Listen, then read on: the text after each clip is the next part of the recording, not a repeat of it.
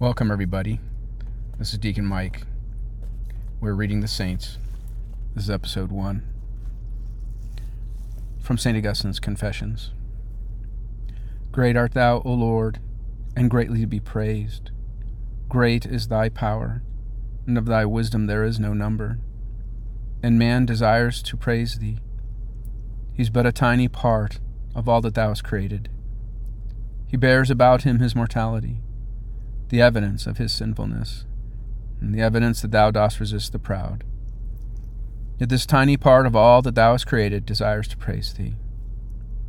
Thou dost so excite him that to praise thee is his joy.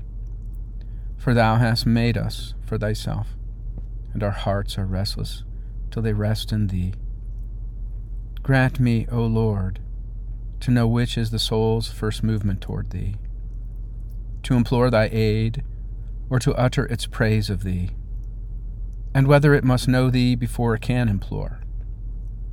For it would seem clear that no one can call upon thee without knowing thee.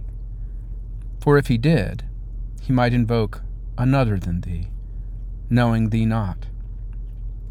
Yet, may it be that a man must implore thee before he can know thee.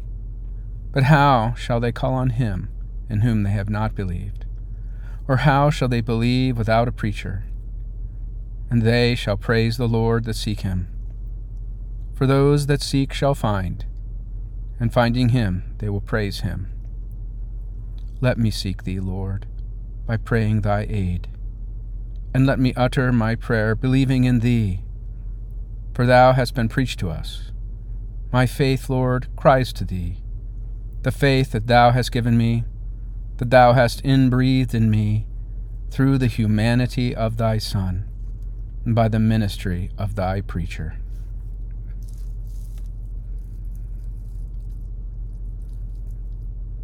Peace and goodness, everyone, and may Almighty God bless you, the Father, Son, and the Holy Spirit.